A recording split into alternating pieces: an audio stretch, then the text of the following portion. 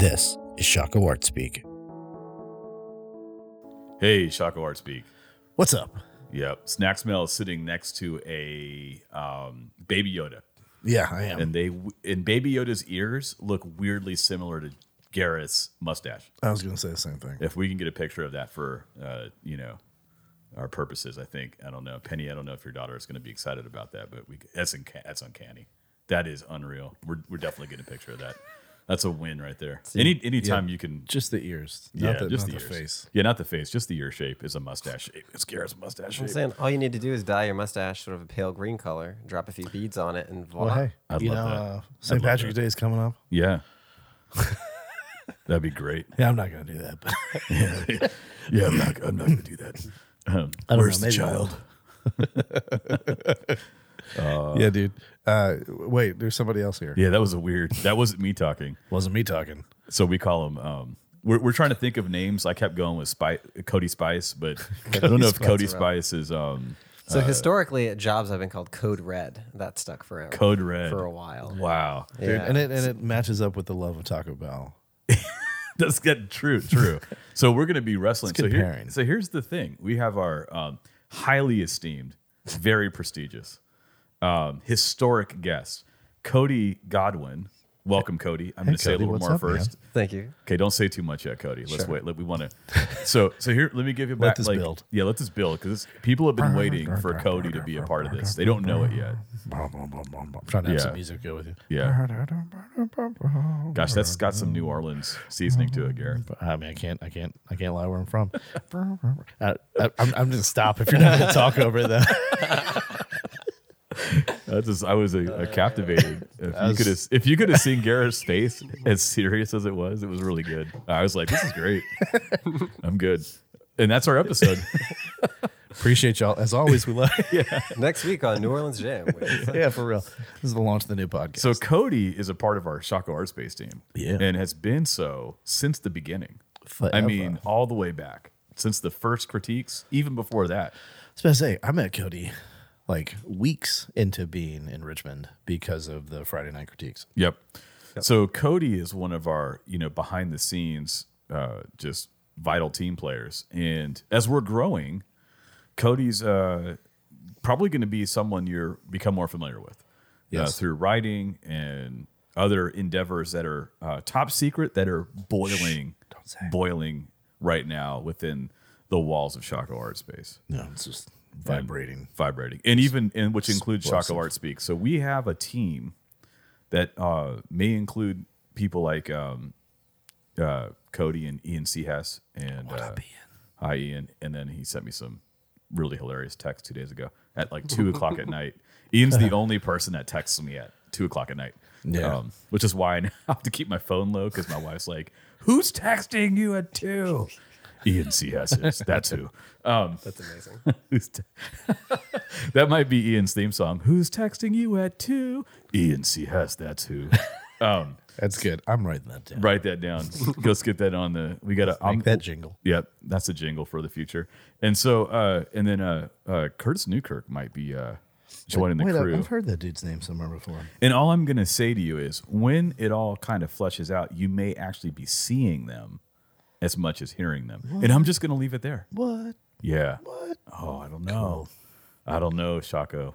Things are cooking. So anyhow, Cody's joining us on this episode about calling and kind of like picking up with the last episode on free will. Cody had no choice in the matter. By the way, we we drove by his house, put a pillow over him, a case over him, threw him in a van, Bum rushed him. bum rushed You him. can't actually fit me in a whole pillowcase. Yeah. Kids were crying. And so in the process, we're going to be trying to cultivate Cody's nickname. We haven't fully landed yet. Code Red is interesting, but I have a part of me that it's like we're not taking somebody else's nickname. That's fair. Yeah. So Cody Yeah. Spice is just something I think is funny because it doesn't work. And so I just said that off the tongue.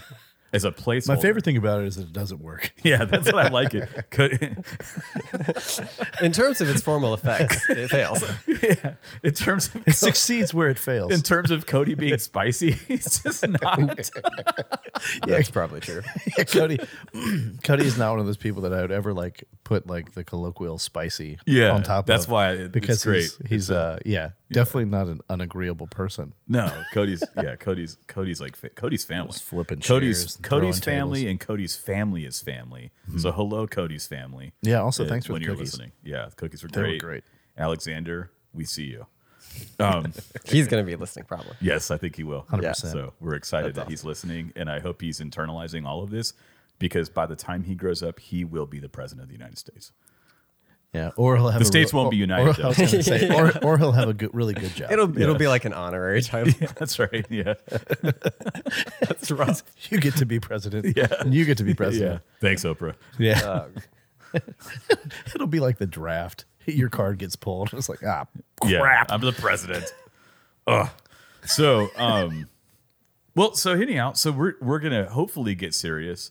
And Cody's Yeah. got a lot of great thoughts on this subject, and was writing stuff when we were interacting, and it was like this would be a great episode to pull him in, just because he's got great thoughts on it. So no pressure, just we're gonna dive in. But Yeah. what I wanted to do, fellas, is just do a super concise summary, Yep. super concise. So free will.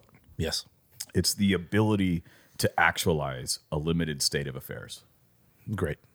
And that accords with desire. So desire's built into that. And it's your ability to actualize, key being a limited state of affairs, a Yeah. given limited state of affairs. And so that's super technical. And it's not trying to land with regards to what that is, but it's to say that at any given moment, we have a limited capacity to actualize a given state of affairs. You're pissing me off, Ryan. Yeah. Can I like slide Limited. something in there that I was thinking about? First of all, thanks for having me. It's super exciting to be here. Yeah. No problem, Data. So I was thinking about the whole free will thing, and I was thinking, as part of what you just said, a precondition is us as beings who have the ability to conceptualize counterfactuals. So possible states of affairs Yeah. to then select from, which I think is sometimes like we get to the decision-making point and we don't back up and say, like, well, before we even get to the decision maker, the action point, there's the conception or the imagination point. Which, just as an aside, is interesting because that means like free will necessitates that you're a type of being who can imagine things, which is why we see differences in like animals and humans, things like that. So I don't want to hold it up too much, but I think that imagination stage of what possibly could be is a huge component as we move to then like that action stage within the limited set, Yeah. because the imagination defines some of the boundaries for what we're considering possible and not possible, or constrained or unconstrained. Yeah. So, Yeah. Also, I think that's great, right?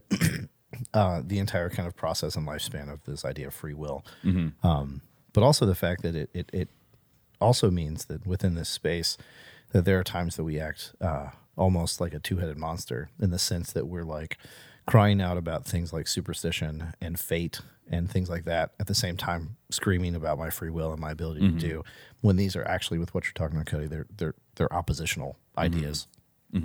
That if I'm having an ability to choose from a set of limited things, and then I'm able to like make those things happen, like, then there may not be an option of like everything happens, like it's set in stone. It's going to happen this way, whatever. So there may be other places that this can piss you off as well. Yeah. Not just in the stuff we've already talked about. Yeah. So in that, so since you made it weird right away, thanks for making it. good. Cody's been listening for so long and he's been a part of the actual conversations for so long that he didn't need but 2 seconds to make it weird. So Yeah, I'm Cody will glad send to us have these someone else. little notes after They're episodes not little, though. that are like essays. Yes, they're that are essays. just like, this is great. Yeah. I mean, and so Have you like, thought about this? have you thought about this? And then here's like an encyclopedic It's an volume. encyclopedia. But it's great because With I think references. the last email that he sent like that, I responded with like 2 sentences, which Yeah. was, "This is amazing." Also, that last paragraph, I want to have framed to put in my house. Yeah. I always default to, well, we're having you on the podcast soon. Yeah. So It'll be easier to have you on the podcast a few dozen times. Just keep shooting them and figure spark something off. Yeah, no, it's good. I mean, it's good to process, and we invite it. So, so what you referred to. So I'm gonna assist in the weirdness, and so there are thinkers that would argue that. So so some people will say the universe, the mind of God. So I'm going to use the mind of God, and I'm just going to say this, like I'm not saying there is, but I'm not saying there's not. But as a designation, there are those that would try to say that God is the greatest conceivable being. That means that there's nothing that we can conceive beyond God, and within that, the one of the ideas about God is that God knows all actuals, all counterfactuals, and all hypotheticals simultaneously. So he knows all actuals, all counterfactuals, and all hypotheticals simultaneously. Total. So that would be what is, what isn't, and what could be. Yes. Okay. And that is the total knowledge. That's called. So it would be like total knowledge. So total knowledge, non-contingent. Total knowledge not contingent upon reality, but reality contingent upon that which is in terms of God. So total knowledge. Mm-hmm. And so in that total knowledge, the knowing is not merely it's the way that we think about knowing is compartmentalized. So we always say things like holistic, or you'll have like haptic knowledge or mental assent, and you start to like designate, because we kind of know in part because we are limited. Mm-hmm. Yeah. And but the idea is that the God is not. So it's an interesting thing to frame yourself against the idea of a limitless being that even then though is constrained by in the sense of goodness or character ethics. So like in this conversation, there is an ethical dilemma that we haven't even like scratched at, and then that interacts with morals. So I'm framing that to then say, to your point, that imaginativity, just to amplify what you said, is also highly contingent within the realm of possibility, and one of the factors that pertains to imaginativity is the priorness of reality before you imagined, or before you emerged, or before you existed, and so you are contingent heavily on the pre-existence of that which is. Yeah. And then that which people bring to you in whatever particular ways that they do. And that frames in your limited ability to actualize states of affairs in relationship to other people that are limited in their ability. And it becomes an infinite regress unless you postulate something greater than yourself. At some point, the question becomes, is there something greater than yourself? So I've always flirted with this, because it's one of those discussions that everybody's afraid to have because they're so afraid of offending each other. But it actually, it's you have to work hard to ignore these things. Like you have to actually bury your head in the sands to not have these conversations. And then we succumb to sort of a pop level media that polarizes these issues around politics and problematic personalities. And then the average person is so asleep in some ways that and it's not like I'm all awake, but they're so asleep and so afraid that they ignore this. And here's, I would say, one last thing: to not ignore it would be to admit that you can't know this stuff all at once. The average person thinks that gut level, all of us at various points in our life will say it's an intuitive assumption. If I can't make full sense of what you just said right now, chances are it's not possible. So like if I said to you, there is a higher power, well, the average person will say, well, how can we know that? Well, how can you know? And then someone might go a step further and say, like, no one can know that. Nobody can really answer that. So we're just going to be left deciding what we want. Okay. Well, okay. So, but here's what you did though. You negated something greater than yourself and assumed the position of the greater than self by making the absolute jump to no one ever in the history of ever can actually know that. And how do you make that inference? Well, because I, in this moment, can't conceive of it. Yeah. Well, maybe you're too small. Maybe something big takes time to work through you because of your finite contingent limitations. And it requires humility to ponder, to slow down. It could take years of relating to, which is a kind of knowledge that properly understands that we can't know it all at once. Yep. We know it in relationship, like everything else. So making it even weirder today. Well, I was going to say, like, everything you just said, I would apply also in a microcosmic sense to how artists approach careers. Correct. Because even like talking with students, young students, doesn't matter, high school, college, new artists, whatever, it is the same thing. It's like, I need to be able to conceive of the next 50 years of my life to know that what I'm doing is proper and correct. And it's like, but that's not how it works. Doesn't work that way. You've got to actually sit in the uncomfortableness, the uncomfortableness of not knowing. Yeah. But with the kind of like the fullness and expectation that there is something to know. Because if there's nothing to know out there, if nobody can ever conceive of it, find something else to do. Just go with the easiest, dumbest thing in the world and just waste it. Well, that's the thing, though. So this is the thing, though. So like not in the hobby horse kind of way, but kind of, this gets into the thing, though. See, we have a besetting universal. It's like I want to make like a dumb statement myself and kind of mash things up and say there's a colloquial ubiquity, which is like would not make sense outside of the internet. Yeah, because colloquialisms are localized, right? But there's like some kind of, and I'm making a leap here. I'm just making an opinionated statement when I say this. Is like a kind of like a colloquial ubiquity that has beset us all. And so it allows for everyone to operate at a lowered standard of I would call it flourishing, but just life expression. And as long as there's a ubiquity to it, there's the sense that we're like kind of at the top, but we're actually not. So here's a couple things that just kind of, this is tangential to this conversation, but just to throw it out there. One is, I forget what the rapper's name is. It's like Gucci Baby or Gucci something. We just talked about it. Yeah. But there's just like a comparison of a Tupac song and this rap artist song. And it's like, that's anecdotal, but you can see a devolution in language and clarity. So here's I got a million of these, but I just heard something where the military came out and said that they call it Nintendo, they call them Nintendo people. So they said the military is struggling because of Nintendo people, which is a catchphrase for them that talks about how the average person joining the military's bone density is brittle and shrinking. And because the sentient, sedentary lifestyle. Yeah. And so what he said, what follows from this is an inability to persevere, an ease by which they get hurt, and they're spending much longer time and energy and effort to prepare them to be the kind of person that can enter into boot camp. Yeah. But that's happening within boot camp.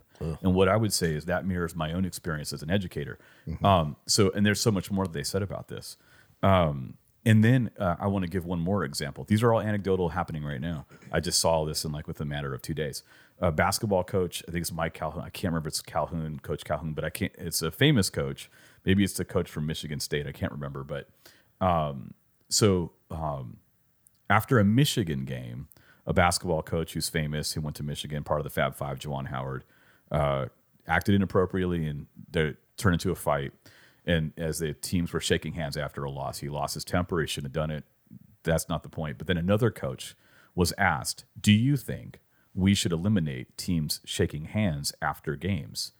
And he went on to say, we've eliminated every other kind of measure of taking responsibility for your action through early education on up to this point, that I'm having to teach my players things that they almost have an inability to understand or grasp that just 10 years ago, the average athlete coming in did, as far as just conduct and behavior. He goes, why would we now remove responsibility of knowing how to shake hands and deal with a loss properly? By removing that, you've removed every bit of personal responsibility. So I know I sound. Here's the thing. I don't care if people go like, "Oh, it's the old guys talking," because that's relative. Yeah. So because when I talk to my dad, he thinks that I'm very young because he's 70 something. Yeah. So it's all relative, and so I'm going to be as relative as the person who says that because you're probably younger than me. But here's the thing: if you're lucky, you're going to get older. Like for instance, this is dumb tangential. I made a comment on. Sorry, I'm super fired up today. Do it. I made a comment on a basketball page. You know, like I'm on I do Yeah. like a little basketball podcast thing with some friends. And I just said that I saw the 4 dunk contest contestants, and I was worried that this was going to be a boring contest and that people are getting excited about a particular athlete's leaping ability. And I said he doesn't jump much higher than that. Well, what I didn't realize was a bunch of like really young people were going to judge me based on like X, Y, and Z, right? And so they're like, let's see you do it. You can't even touch the net. You probably could never jump. Blah, Love blah, those blah, blah. ad hominems, right? Yeah. They just rushed in. And so I was like, I couldn't help myself in a moment of weakness. I just posted a link to an article in the LA Times when I high jumped 6'6" for the first time.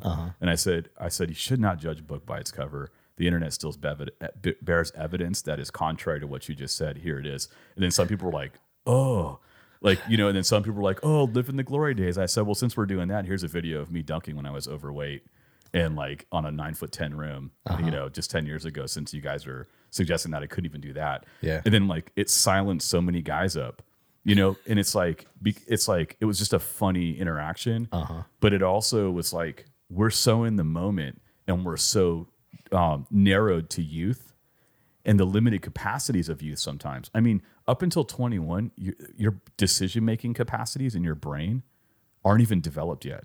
Yeah. Well, why? And what informs that? So can you imagine if you never have to take responsibility? What happens to that part of your brain? It doesn't work. It doesn't work. It's not developed.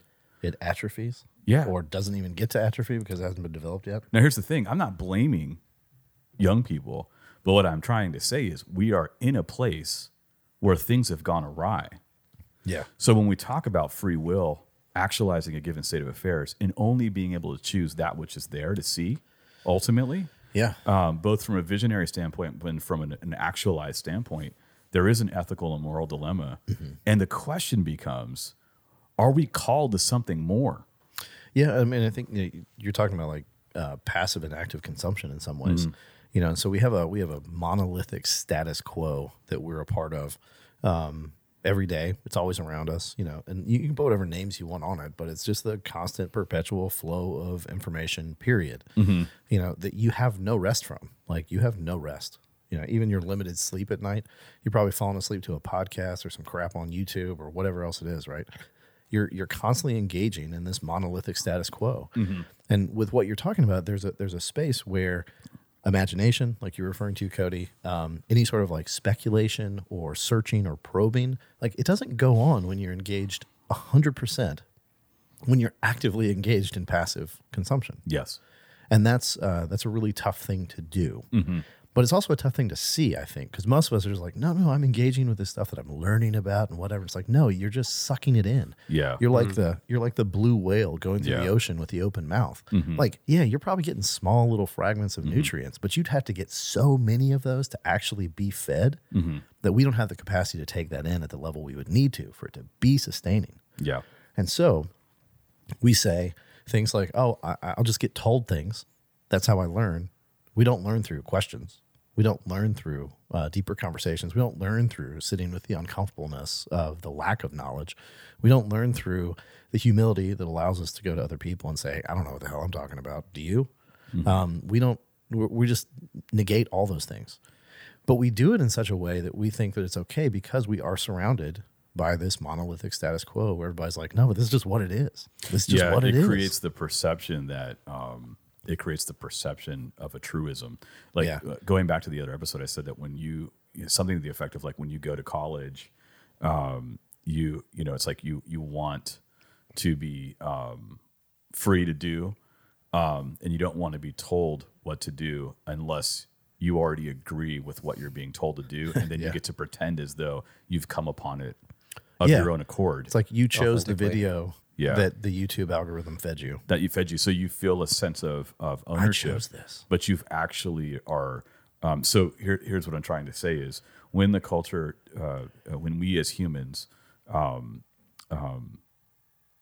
in the most ultimate confirmation bias way, look to affirm our desires by curating the kinds of people and things that only confirm our desires in actuality, then there's no checks or balances and there's no counterfactuals. There's no alternative, even though it actually is there.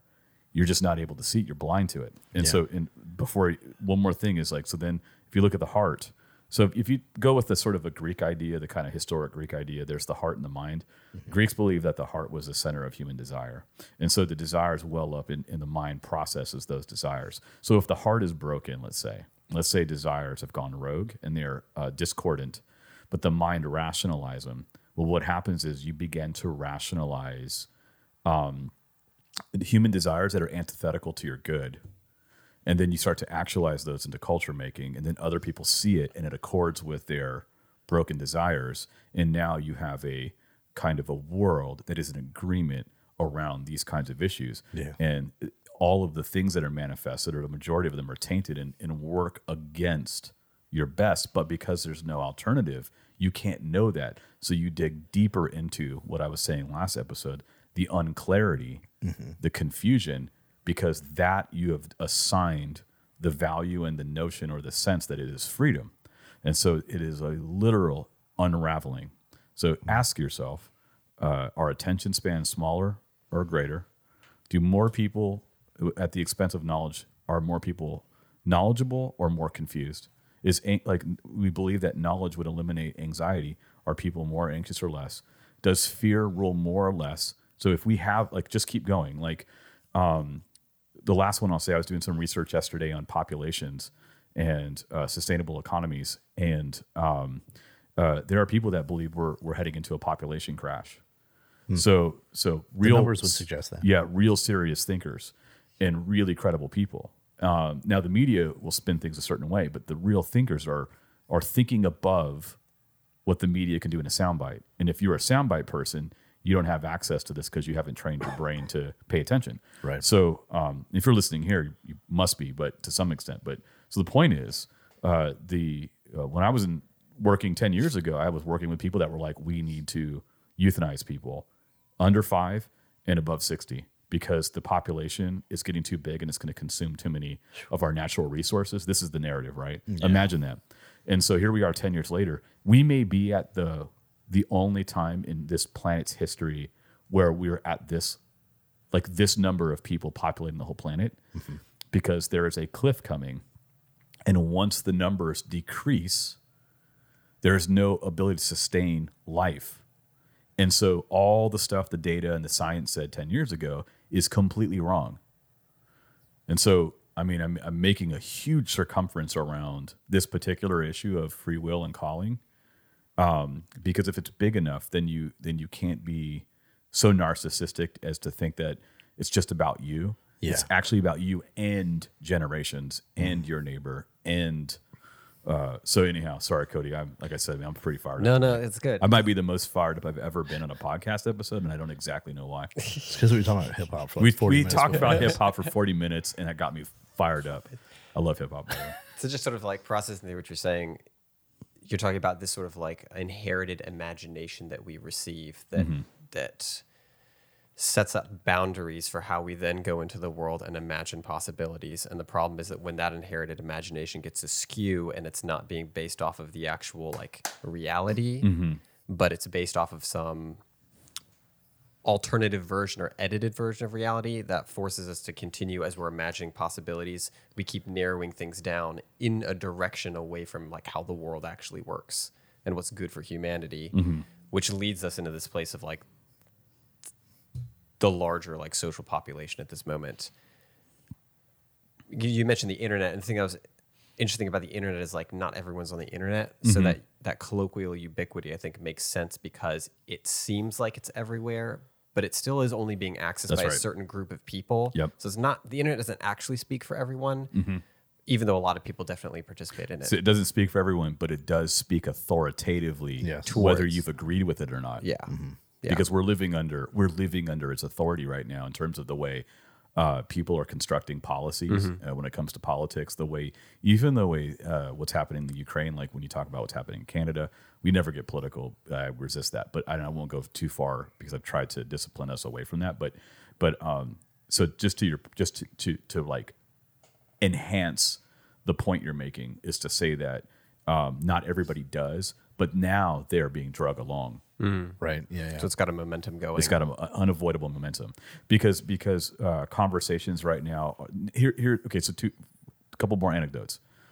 I've been looking at the smart cities, 5G smart cities, where nobody has a car. This is actually the part of some of the plans are to build this into the infrastructure. I know some people will say that's great, it's great, but I don't think we're thinking about how every physical ability to choose and interact is being taken away. We are creating a kind of WALL-E world. WALL-E is showing itself to perpetually be one of the most prophetic pieces of entertainment that I think I've ever seen. And I knew it the day I saw it. And here we are so much closer to that. And so also paperless currency, which has been a thing for like a long time. Credit card was a step in that direction. Credit reports reinforced. And like we're moving somewhere, and inflation is eviscerating the value of the dollar and creating a greater argument for a savior-like ubiquitous value currency that is tied to your SEG or ESG score, which has to do with your ecological footprint. These are real things that are happening that people are implementing, and all of it's eviscerated from your hands and in the hands of a digital authority that you don't get to interact with or appeal to. That can freeze your bank accounts, because all your money is digital. And so whether or not, so this is like, if you're the farmer and you don't really go on the internet, it's already influencing, it's backing you into a corner. Yeah, it's going to create circumstances surrounding you that you eventually have to interact with. How do you trade? How do you deal in commerce? It's really interesting. I mean, we're really at a really critical time. I didn't expect it to go this route. I'm sorry. Okay. No, so anyhow, keep your thought going, Cody. So I was just thinking about how that process happens of sort of like the narrowing of the imaginative possibility. And so it seems like as we're thinking about when we're dealing with like the possibilities, I'm a person, I'm thinking about what could I possibly do in any specific circumstance. And I have desires that can either coincide with the actual real physical constraints that are around me, and I can have desires that don't coincide. So I can be like, I want to be a basketball player, even though I'm like a skinny 6 foot tall white guy who can't play ball at all. So that would be a desire that's just like out of bounds of reality. It's not going to happen, but I can still have it. And so there's a sense where I can live in the imagination zone of that reality and imagine that I have the free will to do that, as long as I'm not actually going out and trying to do it. Because as soon as I go out and try to do it, it's going to foreclose on that possibility, because it's going to prove that I can't. And then I'll actually have to make a shift. So I feel like as a society, a lot of people are in a position where in order to feel like they have free will, they have to be able to imagine that they can do anything, and then they cannot act towards anything, because if they actually do, it might prove that it can't happen, which then closes down their self-perception of that ultimate free will as opposed to the constrained free will. Yeah, the idea of free will is unrestrained, expressive power. So then we basically like build a society where everyone constantly has to feel like they have the option of doing everything and never is actually forced to do anything. And from there, that means that there are going to be things that sort of stick out like a sore thumb. And eventually you're just going to say, I want to believe that I could do that, but I deep down know I couldn't. And I'm tired of dealing with that issue. So I'm just going to say that whole category is null and void.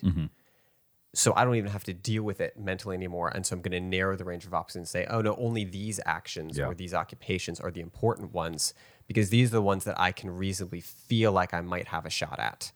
And so we just continue to sort of sort out reality and say, nope, not that, nope, not that, until we get a society And I think that's where the whole like press towards the virtualization, the I was gonna say, digitalization happens. the metaverse type stuff. Because from there, we can create a sort of secondary reality where it increases that sensibility that anything is possible. It increases the imaginativity thing, and you have to house less of that imaginativity within yourself because it's being imagined for you according with your desires. So like if you want to bark like a dog, that's a socially acceptable thing, especially in this kind of imaginative space.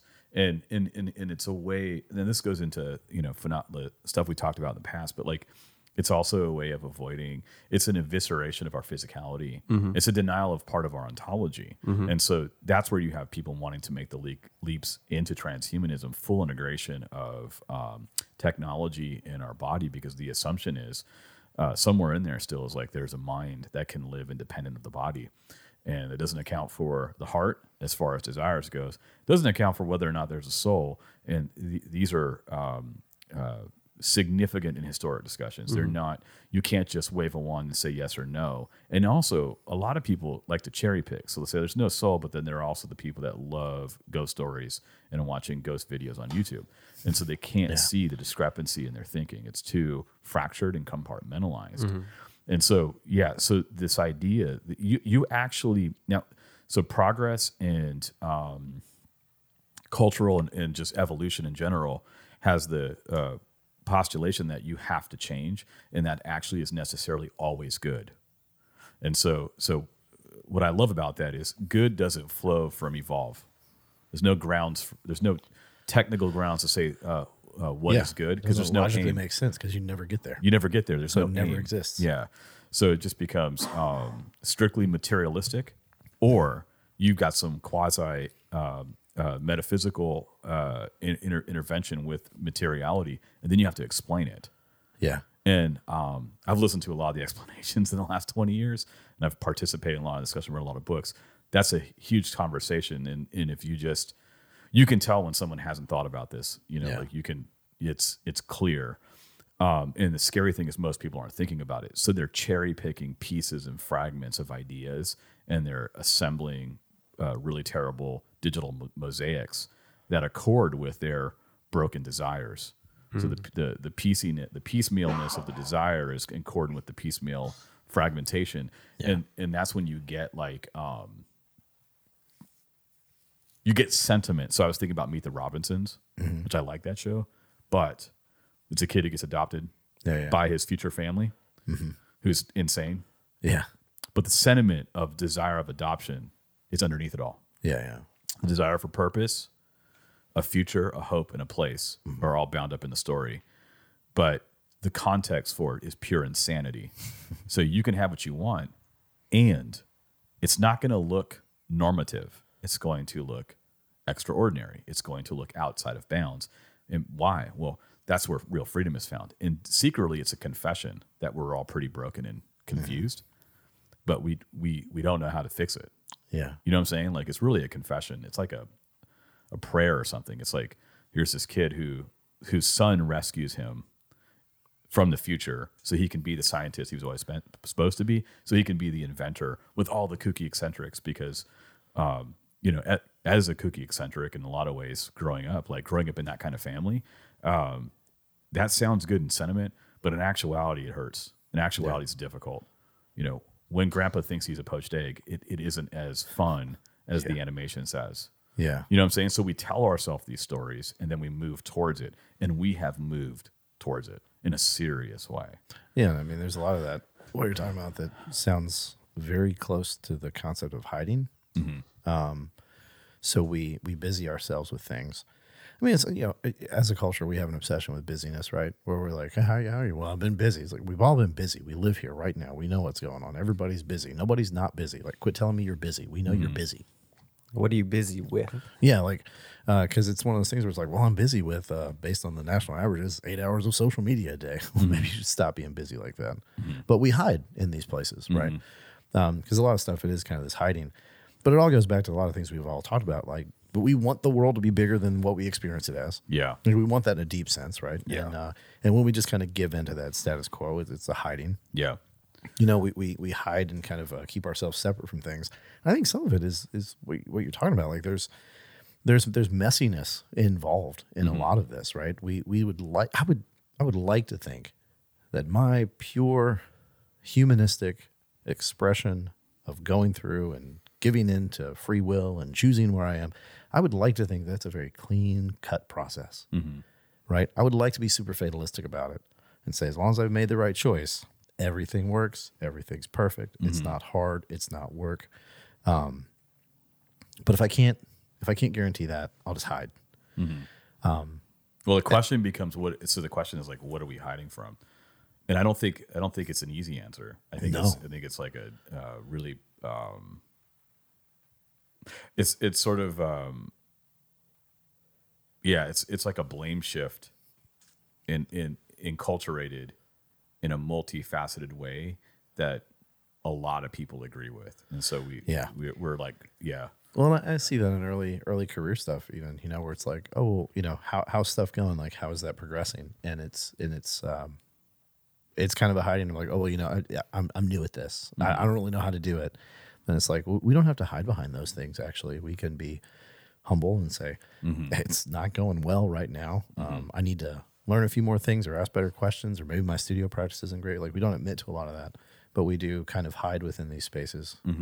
We blame shift. Yeah. We change up the scenario a lot. Yeah. I mean, do you think a part of it is just like a very fundamental uneasiness with our finitude? Sure. That it's like, I might even take it further, like just a constant denial of it. On a that's daily what I basis. think. I mean, the when I think about it, the deep emotion is just like, you are a limited person. You cannot be on top of everything. You cannot know anything. Everything's sort of in process, like you guys were saying, in terms of how we're obtaining knowledge and changes people. And if you're the sort of person who just wishes that wasn't true and deeply wishes that you were in control of everything and that there was no risk and that you could guarantee all outcomes, I mean, if that's what you want and you can't have it because just in terms of how reality is, you are not that type of thing, then you're going to have to come to terms either with what you are or start creating a lot of artificial constructions to hide what you are. Right. Well, so kind of, I think that's there. So I'm going to use another movie. I think it was called Running with Scissors. Did you ever see this movie? It was based on a book. It's about a dad. He's a psychologist. Kids are dysfunctional. It's like in that vein of, it was done in the spirit of like Royal Tenenbaums. It has that kind of, that not done as well. But I remember Laura and I going to see this years ago. I forget how long ago this was. 2006. Okay, yeah, I was going to say about 2006 probably. And so the long and the short is the movie is sad and devoid of hope. Like all the cultural constructed ways of dealing with these issues and these problems are actually fail in the film. So you're really left at the end, and I'm not kidding with you, and I don't mean this to be gross, but the film ends, and I remember just being so frustrated, and it was because it was so of our time at that particular moment. The film ends in a very postmodern way. So postmodernism completely eviscerates meta-narratives, completely eviscerates an appeal to hope outside of the self. Everything is sort of Richard Rorty would talk about. These are fractured identities and cultural constructions that are negotiated by the majorities, and they're situated ethics. They're always situational. There's nothing transcendent. So everything's situational. It's predicated as subject, this kind of thing. So in this film, the dad, I mean, everything's just completely broken. Like nothing works. Everybody's in their worst place. There's no hope. At the end, the dad's like, and I'm forgetting it exactly, but he's like, I found it. And he's like excited, and I forget exactly what he says now. I just remember that he calls everybody into the bathroom, and everybody sticks their head to look in the toilet, and his literal feces has come to a tip, and it emerges out of the water of the toilet. And he makes some statement about how the tip of that is essentially like a sign of hope. And I remember being like so frustrated because I was like, this is the perfect metaphor for what we're talking about now, because we're living so far into it, which is you cannot admit that there might be more than you. So what you do is you abjectly reduce everything down to your excrement. You shrink yourself down inside to the size of someone that sees it as Mount Everest. And then you ascend to the summit of your own excrement. And then you call it. So what you're doing is you're inverting yourself to the point that you have tricked yourself into feeling as though you are it's a way of resetting expectations. It's a kind of Camus' illogical break. There's nothing else, therefore everything's absurd. Authenticate through your own actions. So here, are you all tracking with what I'm saying? Yeah. It's literally like, in order to actually stick your head in the toilet, I'm being serious, is to say that I'm so small that I see this as this huge thing that I can ascend. So you're descending and calling it ascension. You see what I'm saying? So not only do you have to simultaneously reduce the world and reduce yourself so that this new small world that accords with what you want the world to be Primordial. can now be the type of world that you are now so small that you can navigate and feel like you're having some sort of high existential experience on. With everything else still to be had. And by the way, you're also still bigger than it, which means you make the rules. So you're both God and you're both the human below. You're the same maker position. and the hero. Yes. So it's like we want to be God, create a world, and then incarnate ourselves down into it and walk around. Yeah. So literally that was a secular story that was really popular. It's a book, and we went and saw the movie. We knew the book, and so like I just remember being so discouraged by that because that's just a lie. Yeah. It's disingenuine to people in LA right now that are living in their own feces, or like San Francisco's covered in human feces because people are destitute and struggling and suffering. It doesn't work. It only works as a fragmented proposition under certain tenets that you've already been preconditioned to assume. And for anyone who's there, then you just kind of go, I got to reset. It's a reset. Yeah. But it's not. You see, it's only a propositional reset in the mind of the willing. But I would argue that we have largely operated out of that sentiment from that point till now, and so we're dealing with still being in the toilet bowl, and thinking we've ascended Mount Everest. Yeah. So there, in our house, there's a phrase that we've thrown around a lot, and we use with our kids. Because with kids, they do have smaller worlds, right? So they have less experience, they have less knowledge, they have different mental boundaries. So we understand the difference between adult and child, right? Oh, a child doesn't know that. They don't understand that. It's like, hey, tell me about a bicameral legislature. Can you explain it to me? No, I don't know what you're talking about. What did you just say? We get that separation. But somehow we think that we pass a certain point and now we're in it. We know it all. We're good. I mean, even now, like I could ask a lot of adults, tell me about the bicameral legislature, and they'd say, I'm not sure what that is. Like, where do you go buy it? I don't know, but it could be just like, I have no clue. So we've had this phrase that we use a lot, which is small worlds fill up quickly. Mm-hmm. And we use that at times just as a reminder to our kids. They're freaking out, they're melting down, they're having a bad day, and we're like, why is this so bad? And it's not that we have to relativize it or contextualize it, but it's that we always have to remind them, like, there's actually a lot more outside of this that you're not engaging with. Yeah. And so for you to have this experience, everything has to be tiny and small. You make your world a little snow globe that you can shake up. The snow's going to fall now. It's not going to snow. It's not going to fall later. Do what we want. But it's always and even my wife and I remind each other this. We're always like, hey, small worlds fill up quickly. Because we start talking about something, we're like, you're right. That shouldn't be on the radar. It's actually too small to be a worry. Because if that's something I'm bothered by, then there are things of magnitude higher that either are worse or are so much better that it makes it somewhat irrelevant at places. Yeah. And so we'll pivot a little bit, but maybe in that, like we'll kind of get to I think we've created like a big context, but kind of to your point, in that small worlds fill up quickly mindset, then the idea, so it's like that plus the thing we've talked about in the past that somebody else coined, but I think it was Lewis that coined it, was the chronological snobbery. So chronological snobbery means, well, the answers to what ails me now can't be back there somewhere because we've evolved. We're past that point. That is another way of saying what I've been trying to say earlier, which is we call confusion freedom and progress. And so we keep going into the blender and getting more blended and going, that's success, although it's not satisfying me, which means it must be down there further.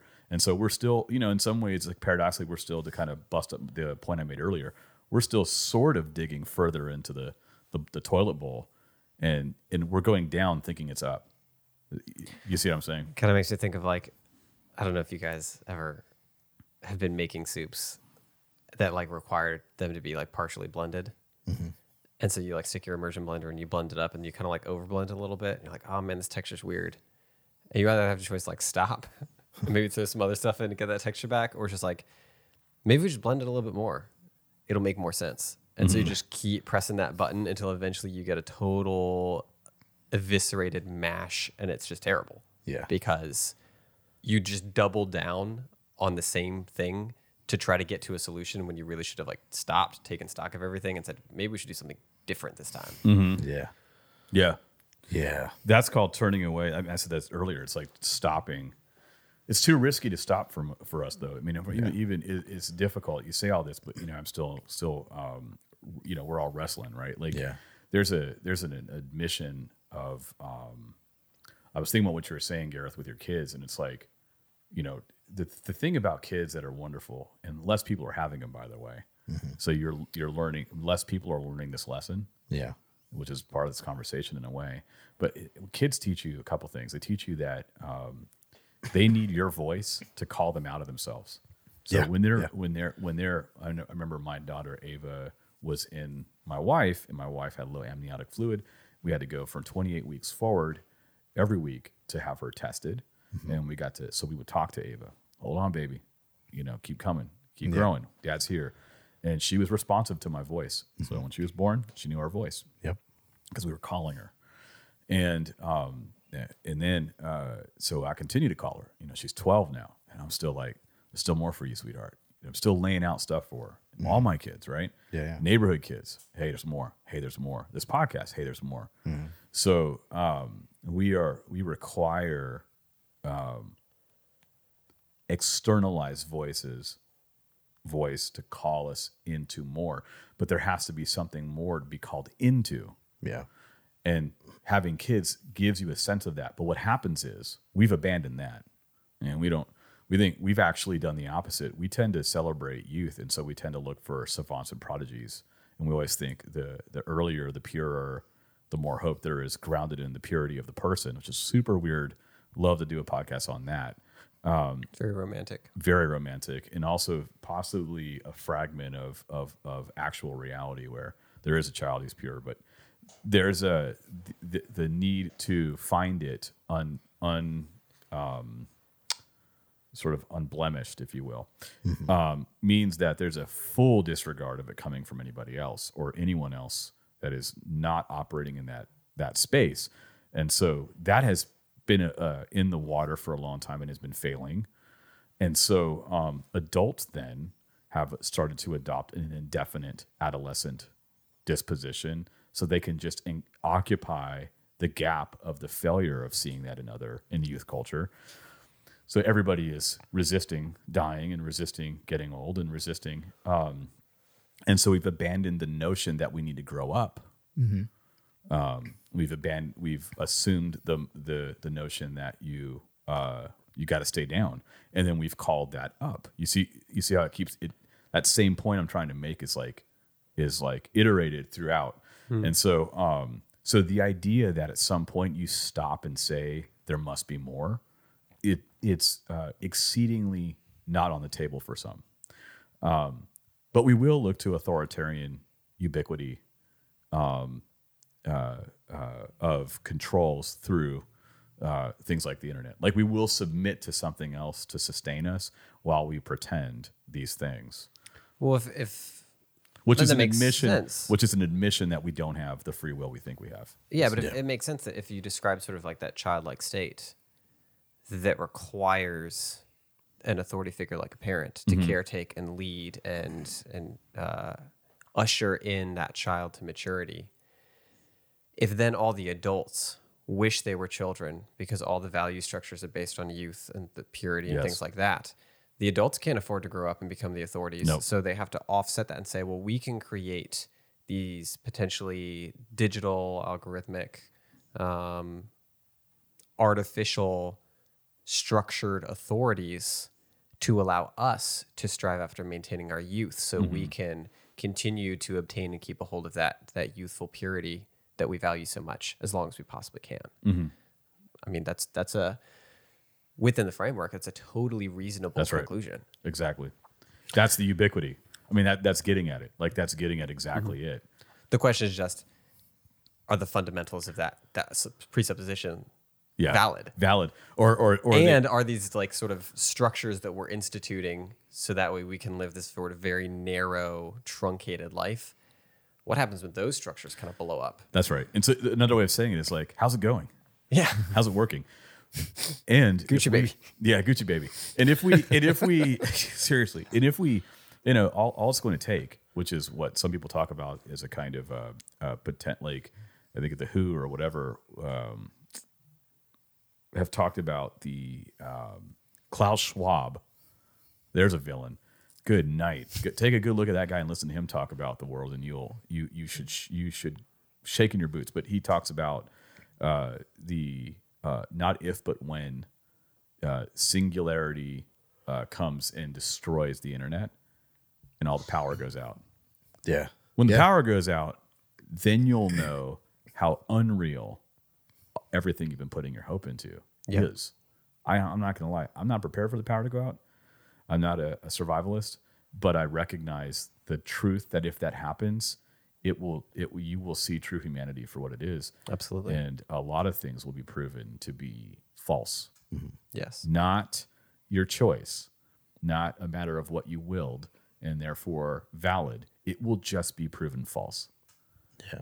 It's just what it is, Well, I think that's one of the powers of digital spaces for good and ill, but very often for ill, is that we create these digital spaces, we interact through digital tools like smartphones and computer screens, and we create these plausibility structures of a world within a world. In my head, I've always called it sort of like a shell world. And you can enter into it, and for some reason, our brains are able to take this shell world, like the internet, the virtual spaces, things like that, and inhabit them as if it was a real world. Which is a really interesting thing. Like, totally. That's just like a feature of humanity that our brains can do something like that. Yep. Because like foxes aren't doing things like that. Birds aren't. Yeah. Birds aren't conceiving of like a world around a world that they're entering into as opposed to the real world. Although statistically, 40% of all dogs in America are watching TV for a certain amount of time during their days because people are leaving the TV on for their dog. So they're indoctrinating their animals into the same values. But and dogs are watching. Yeah. It's very interesting. To your point, kind of. Yeah. I lost where I was going. I'm so sorry. Yeah, Where do you go from there? derail me. You were Yeah, all that to say is like we create like this shell world of the internet and Yeah. metaverse, all those things. The And Matrix. then The Matrix. it's all predicated on that layer of technology. Did you all see? It's worth looking at this. This, to your point. Did you see? I have a picture of it. Did you see the Time? The cover of this Time article. Oh gosh, where did I get rid of the picture? It's pretty amazing. Let's see. Is it just like the headline or the actual image? It's about 2045, and it's got a picture of the back of someone's head, and port? they have the cord plugged into the back of their head, and it looks. It's the Matrix. It's literally the Matrix. It's on the cover of Time. Oh yeah, Time 2045. 2045. Take a look at it. Y'all take a look at it. Singularity, movement, immortality, and removing the ... There it is. 2045, the year man becomes immortal. There you go. That is so redefinition of immortality as it's there's so much to say. Like, this is not they're not joking in that article, by the way. That's not a joke. Oh, if anything, Time does it. It always takes itself too seriously. Yeah. There's no joking there. That's what people are working towards. It's amazing. Yeah. So we have choices to make on what states of affairs we actualize, but it has to go back to like, what are we? And so I would say human anthropology at stake in this, but I'm not going to say any more about that right now. So what do you think of the idea? So something I sometimes say to myself is that humanity is to the earth as the mind is to the body, in the sense that like we have minds and bodies and they're coexisting, and as much as we'd like to think about all sorts of stuff, like our bodies are a constraint. And so if we start doing things real weird, the body shuts down, the body lets us know, hey, can't keep doing this way. So if you just sort of expand that out to like humans on the globe, and humans are sort of acting as the mind of the world, but the earth still exists with all of its forces and its presences, its ways of doing things. Do you think that there's just sort of like an inevitable kind of backhand from nature or creation that resets some things for us? Well, I would say it a different way. I'm not going to stand by this because I haven't thought about it. So I'm just listening to what you're saying, and I would say that humans are to the earth what heart and desire is to the body. Okay. And I would say that it's running around like a chicken with its head cut off. So the mind is greater than the desire of the human. And so the heart is running rampant. And the question is, will the mind intervene and say, stop it? Or has it? You see what I'm saying? So I would just, in that picture, I would say, but here's the thing, the heart thinks it's the mind. So that's what makes it problematic. I see. Raw desire assumed as rationality. Raw, broken desire, smoldering in any direction it wants. It's like rotten food at the back of the fridge that was once good. And instead of actually removing it, you actually reorient your fridge and you adjust your taste buds to assume that the more rotten it gets, the better it is. And you acquire a taste. And so then you have to start to you reconfigure refrigerators to actually accommodate the production of the rot. So you put the good thing in so it becomes rotten so you can get it, and you've convinced yourself it's good. So how does that work in context of the phenomenology discussion, where with all of our desires running rampant, there is still a reality that is existing, that is having effects. Reality is that is not under our control, and so it's under our stewardship, it's under our influence, but it's not under our absolute control. Yeah. And I think that like in that space, like then the achievement of fulfillment requires more and more and more work on our part to act like we're receiving. So it's not, like I can't just jaunt off for a couple of days and have the relaxing weekend. Now I've got to resign from my job, get a different job. It's got to be remote. I've got to be traveling every week to a new Airbnb to do my remote work, because that's what it takes so much more to be fulfilled. So as the gap between what is and what we have made becomes wider, then it's harder and harder to get anywhere close to the what is. So it just takes more and more and more. It's where work it on wears our part. down. So it gets back to the weird philosophical question of a necessary being.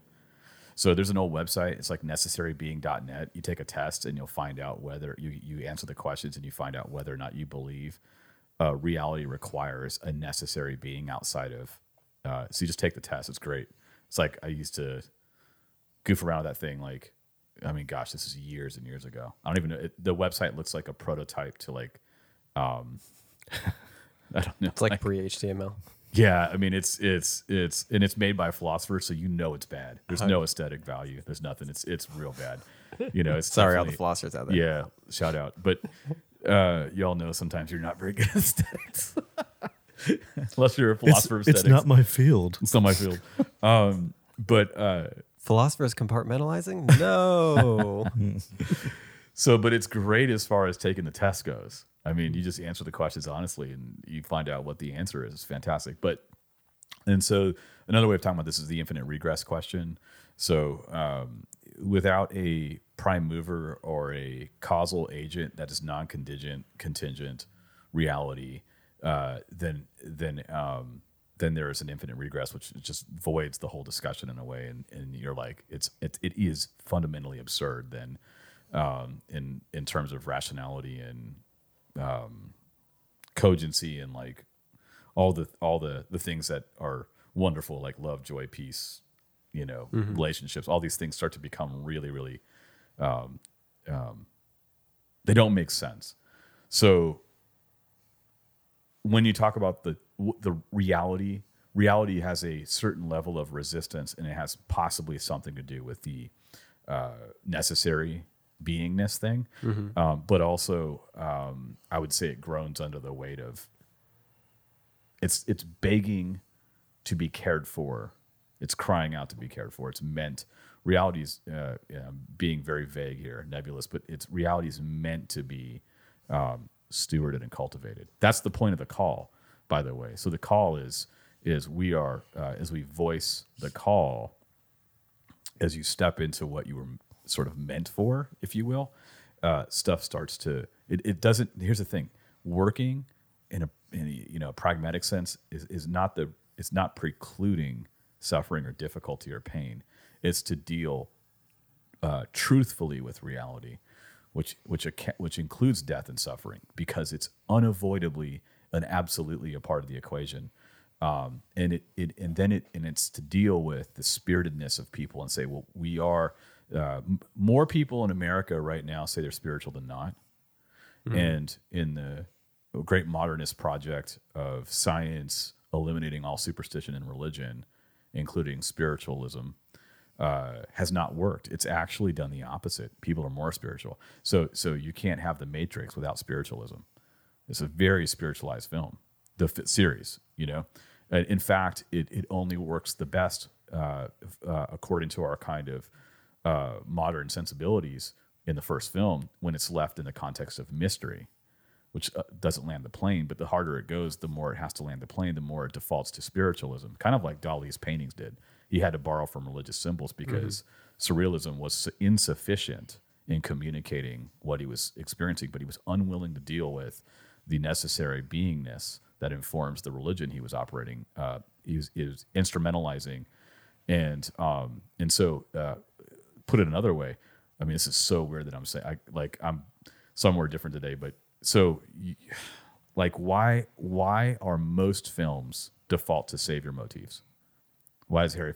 They just go through how many movies require someone to sacrifice themselves for everybody else? I mean, I'd love to make a list. Yeah. Why do we love that story so much? Well, I mean, don't answer it, but just sit on it. Why does that story resonate with us so much?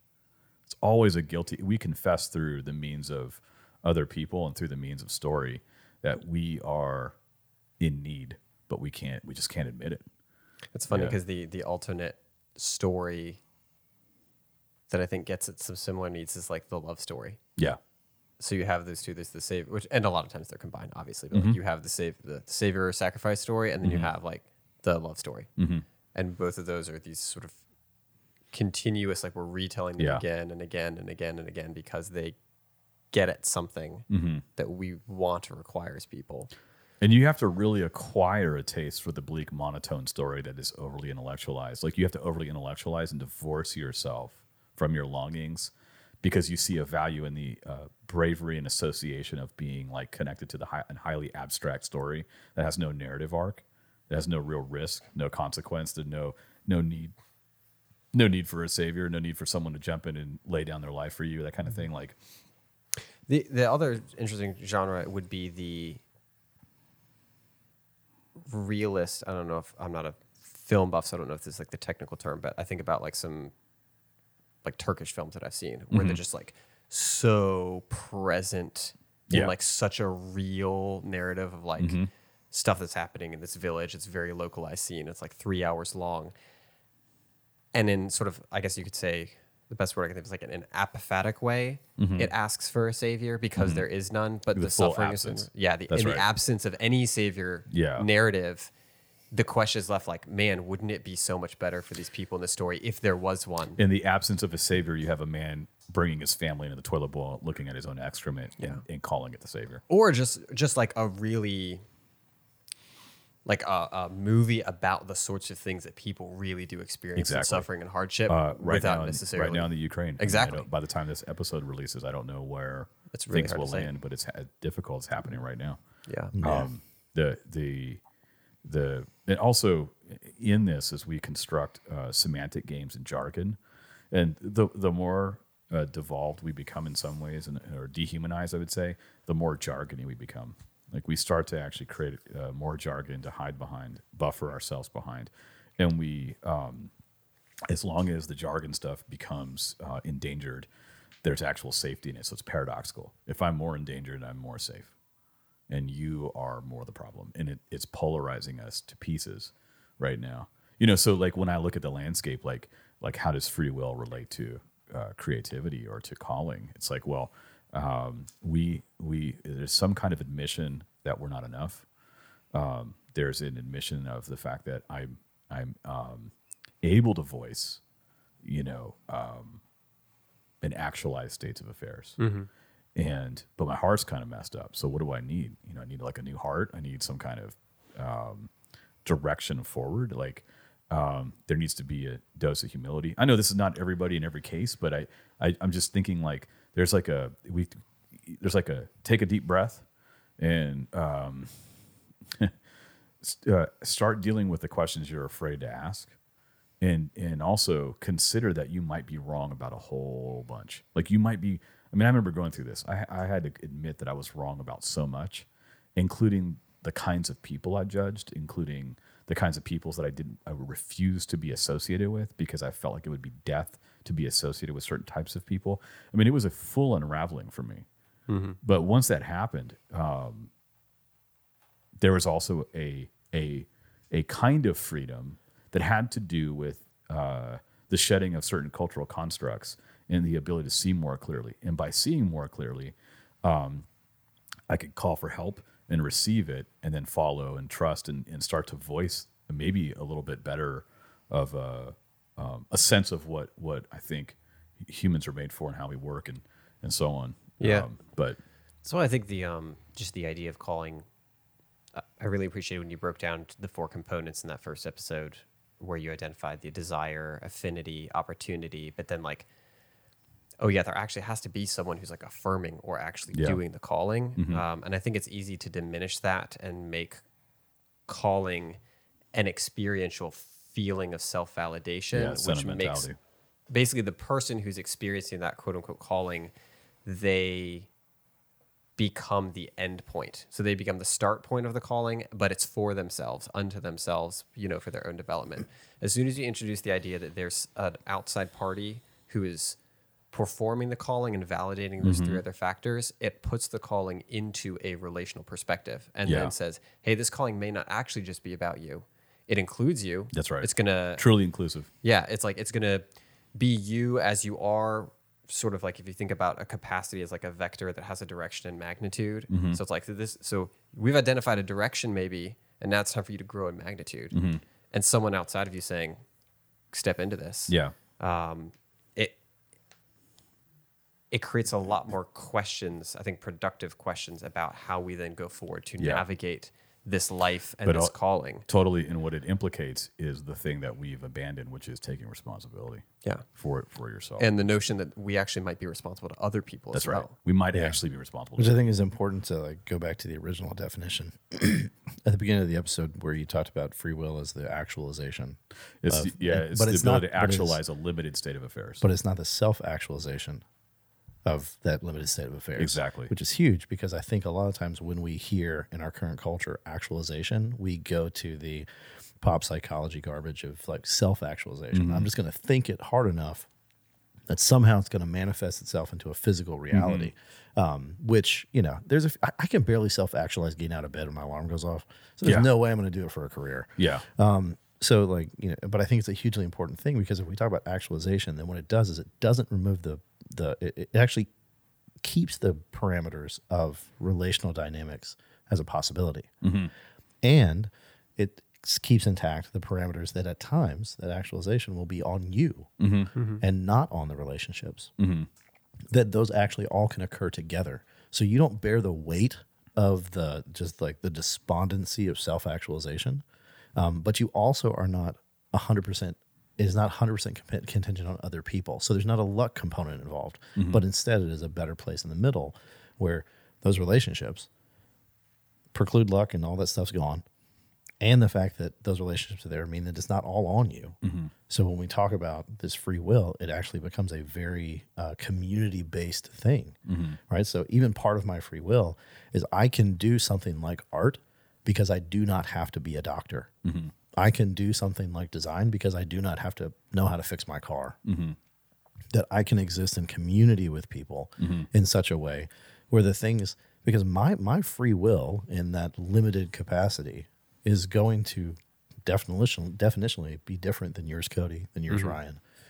But if we exist in community, it becomes inconsequential how small my space is, because collectively we actually can do a lot more things if we are looking at things that are good and true and actually necessary, which I think is a good way to even help people see in the sort of hackneyed conversation of like, well, my kid wants to go to our school. How do I get them to do something else in life? And it's like, well, why do they need to? Like if there's certain things that make this a choice worthwhile, other people could be the accountants, and dentists and doctors and lawyers. Because the thing about the call is the break-in moment where you get given the opportunity to consider something that you previously have not been able to imagine for yourself. Yeah. So if you have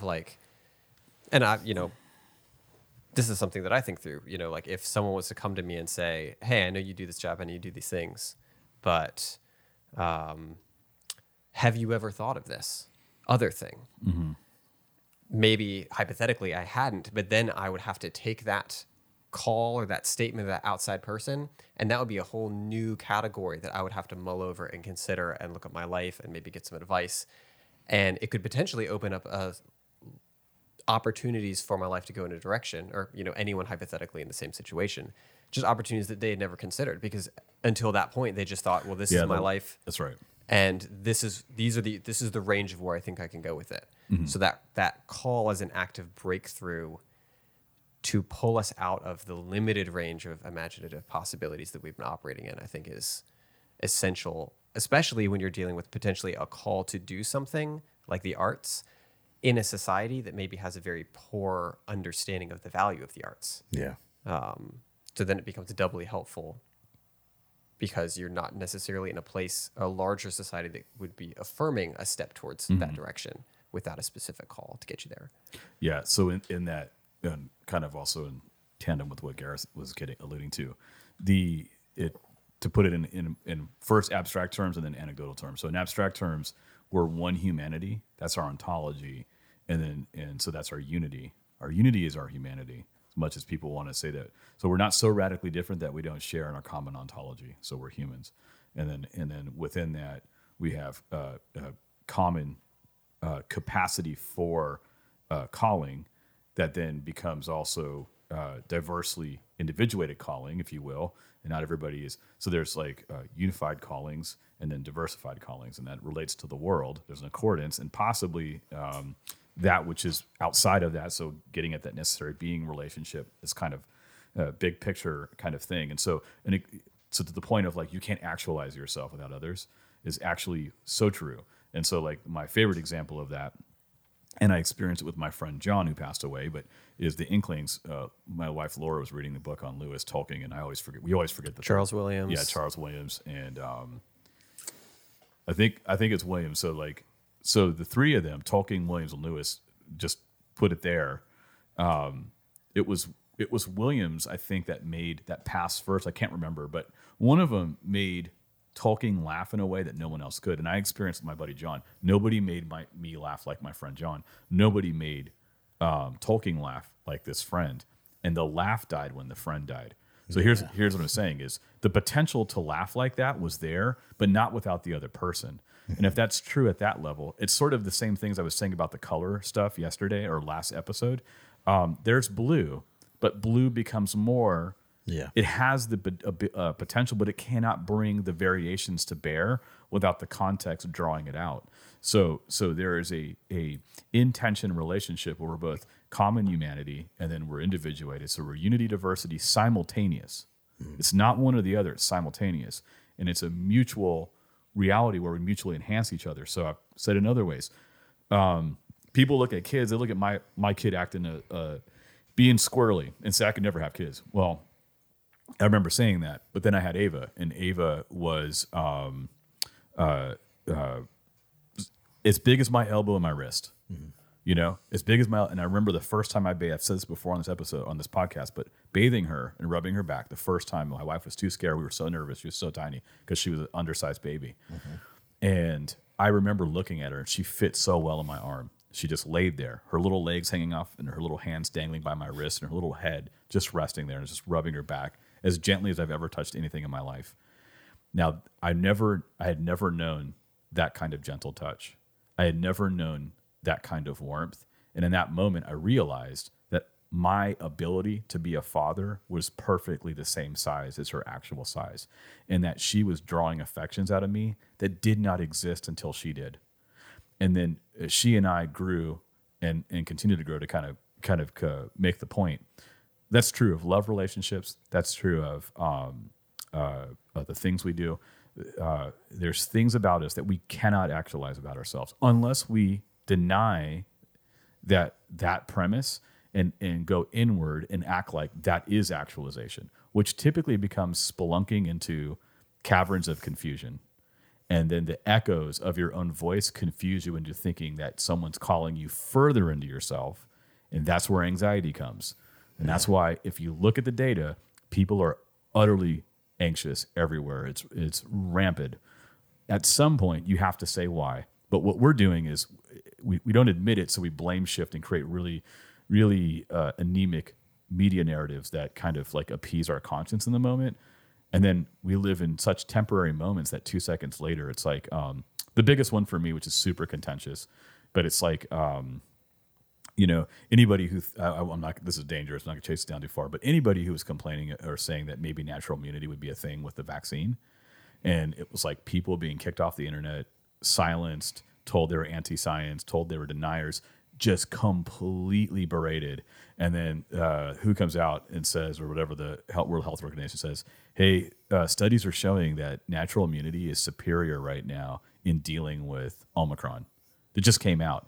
And how many people actually lost their jobs in their lives because they simply said that? This is what happens when we have no depth, no capacity, and we are default to a faulty system to dictate for us what to do. And also that dictation, when it's there, it's not just that it like allows this stuff to happen, but it forces a singular conversation, like we've talked about, right? And I think that has to be like restated over and over again. Is that you can't even, because if it exists in such a way, you can't even dissent, because being wrong is a great sin, right? Because you can't be wrong, because somebody's definitely right. But you're also not allowed to ask the questions of what moves towards rightness or wrongness, right? So, again, coming back to this idea, like you mentioned earlier, of like seeking, of probing, of moving towards bigger things. Yeah. It's all tied up in this. So who gives a crap if somebody's wrong about it? Yeah. Right. Like say wrong things. That's fine. Yeah. Yeah. If we're not, 'cause you're gonna be wrong there, anyways. Yeah. Like, somebody's going to be wrong. here's the irony: you were wrong anyways. Yeah. But to destroy people for sharing things, like all that does is create even further an anxiety and fear about searching for anything. Yeah. You're just like, just tell me. Yeah. Just tell me. And that's what I said the last episode. We want to be told, but we want to act like we're actually deciding. And we only want to be told when it already accords with what we want to hear. Yeah. It becomes a charade. It's like watching my kids play dress up. It's not real. Yeah. And so it has no power to deal with reality as it is. And you're unwilling to admit that there is a reality that is not perfectly safe, but requires us to cultivate a world that flourishes to the best of our good, that possibly we are made for or called to, and includes the best of what gets your gander when you glimpse something in your creative practice in your studio. Yeah. So this comes back to your question about what happens to reality in the phenomenological sense. When you get glimpses, that's the groan. That's not even the best of it. The best that you're experiencing in your creative practice, I would argue, is merely a phantom of what would be if we were oriented well towards these things. So you're getting just the groan and the ache of a world that is begging to be made into something wonderful. You're not even getting the splendor of it, but relative to everything else, it appears as though it's splendor. You're making me think of an earlier episode where you were talking about like asking the question, is there so much to reality that if we actually sort of had unveiled eyes, we would just be so astounded by what all's actually there that it would sort of knock our socks off and maybe cause us to question like what sort of I activities think we do. would be incinerated in some way. Yeah. I really do. I think we would be decimated by it. Yeah. So Keep is going. that just that idea of like we catch these glimpses? There's probably a lot more there, and then the question just becomes like, how do we access that? Why aren't we accessing that? What how do we get from glimpses of groaning to Why is it veiled to us? 4D experience of reality? Something that I hope he doesn't mind. So something that Taylor White texted me about the issue of like fun and play and like digging into play. Forgive me if I shouldn't say this, but it stuck out so hard with me. I told Gareth it was such a great statement. He said like sometimes like you back into it's something, I'm paraphrasing, something to the effect of like play actually can sort of bring about something lethally serious. And I loved the word lethally because I was like, I think that's like so spot on. Yeah. So notice in all of this conversation, I'm not saying that nor is Gareth or anybody, like you're on here now, but you would agree, I guess. But no, I'm not suggesting that this is a killjoy. No. I'm saying that we've confused the toilet bowl for the best the world has to offer. And I'm including the necessary being thing. Go find the website. I don't know if it exists anymore. You might get like a I looked for it. I couldn't find it. You couldn't find it anymore? Yeah. Don't click the insecure links and get like a Russian bot. Yeah, that's what I was like. Computer. It's like I think it was like necessary.net, but I can't remember anymore. But I figured at some point it probably wouldn't exist. But gosh, it was fantastic. If it says .net.ru. And we're like running headlong into the Time 2045 article where it literally shows an image that looks exactly like the Matrix with the piece plugged in. And I'm just saying, okay, so I'll make my own personal prediction. People like me, Gareth, people like all of us, to the culture ahead of us in the future will look more like the Amish to the culture that is now. Because at some point, there's going to be people that are like, I don't want immortality, if by immortality you mean being plugged into a computer, because I have no assurance. I'm going to need someone who can actually, here's what you need. Here's your litmus test for whether or not you should believe something. Someone has to die, go forward, and come back and testify to it. So in any belief system, you need a person who conquers death and comes back and says, I did it. It's safe to go ahead. So if for this future reality where we're plugged in, we've defeated death by digitizing our consciousness. So the we digitized conscious has to come back. We have to have a first person who's willing to go do that. And then come Basically, back. probably destroy any chance of them like getting their body back. Yeah. But they have to come back though. And we have to have absolute assurance that they can come back into their senses and testify to the fact that in a sensory way, it's not lost. It's not hell. Because we don't know what it's like to exist without senses. That's the thing that trips me out is there's just so many assumptions about the digitization of consciousness or the mind that it like looks really cool when you've made a cool TV show about it or like written a cool book and you've imagined how it could be. But the actual technical reality of like separating a consciousness from the astronomically immensely complex sensory organ and just like functional thing that the body is, we have absolutely no precedent for understanding how that happens, how that affects my. Like, if I just ripped my mind out of my body, there's nothing to say that like I wouldn't immediately go crazy, like just completely insane. Yeah, it may be. So let me give you. I got a real example. I had, I guess what some people call like sleep paralysis. I woke up one morning and I had no feelings at all, and my eyes didn't move, but my sight could see my eyelid as though it were inhibiting my sight, and I could see just under it. Think about that for a second. So I thought I because in that moment I have no precedence for what this is. I have no sense, nothing, not even my eyelid is moving. I was like this. I guess I was laying on my bed. I thought I died. And I was stuck in my body. There's no your rationale is like, oh my gosh, I've died. And I panicked, but there's nothing to panic with. Yeah, because the whole sleep paralysis turns off your body's ability to change. So it was literally nothing. There was nothing. There was just thought and sight. What do we value the most? Was thought empirical? Now, what do we value now? Sight. What are we building towards? A world that exists on thought and sight. What are we excluding? The body that it houses it and activates and motivates and differentiates. What are we eviscerating? The need for differentiation. I don't got to drive a car. I don't got to pay attention to texture on the road. I don't got to turn my arms. I just carry a phone in my pocket and everything opens up.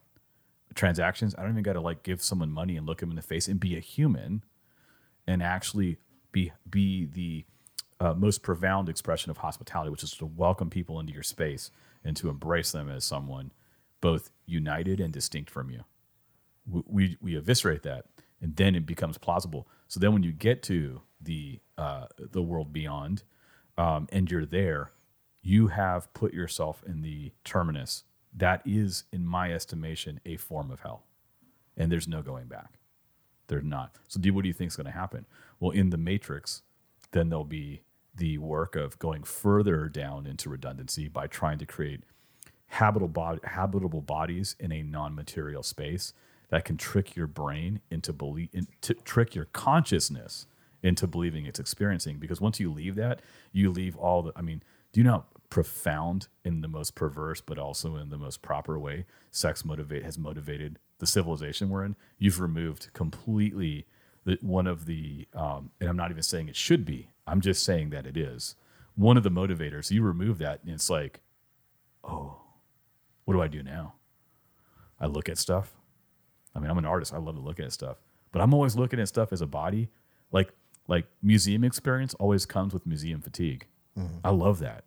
I like when I have to go home and me and my wife sit on the floor or on the couch and go, my feet hurt.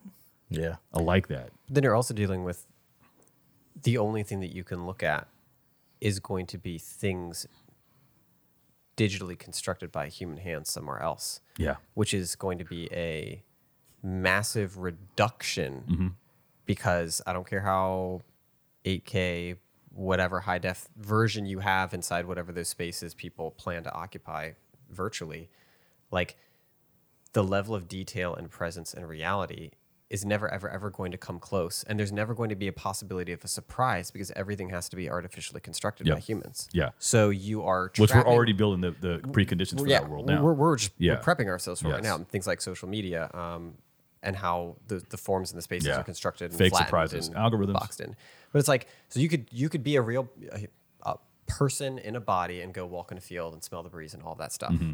Or you could say, you know what would be better? Let's get rid of this whole body thing. Let me just be a mind that has somehow a visual input. And then I can walk through the best that a human can make of an approximation of that same field, much less rich data. Yeah. And there's no going back. Yep. Never going back. Nope.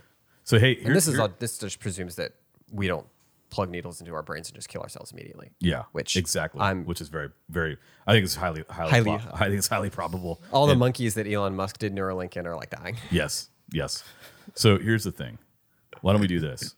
Can you come back on for one more episode next week? Or sure. No? Okay. Yeah. So yeah. Okay. So what we'll do is we'll get practical again because we went insane today. Like we went full insanity today in a way that I just can't hold back anymore. But and we'll go into sort of some of the practical diagnoses of like, okay, how do we land the plane from this into some of the stuff you wrote about as far as like what happens when you're lazy or what happens when you're like, when you're not operating in your calling. And maybe that will be the close to this series for a bit. You know what I'm saying? Like maybe we just go into like, so we laid this out. This is sort of the center, I guess, like the meatiest of the meat, kind of the keystone.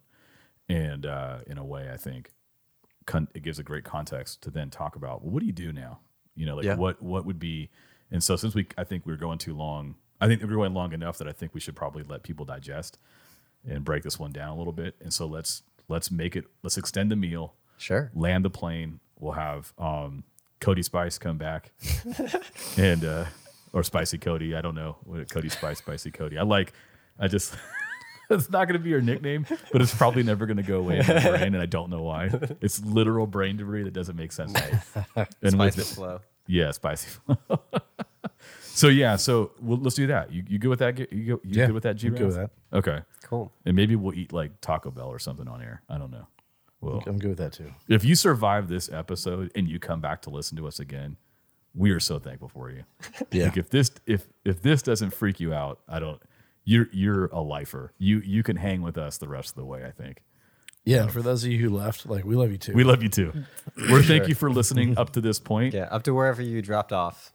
Thanks. And speaking with passion is something that's missing sometimes. And nowhere in this are any of us so convinced that we're right that there isn't more to talk about. No, there's always more to talk about. Always more to talk about. And on that note, yeah, we love you guys. You're a fantastic audience, and we will catch you next time we have more to talk about. Thanks for coming, Cody. Yeah, for sure. Thanks for having me. You've been listening to Shockoe Art Speak, a production of Shockoe Art Space. We are an independent, non-profit art gallery in Richmond, Virginia. We can be found online at shockoeartspace.com and in real life in historic Shockoe Bottom.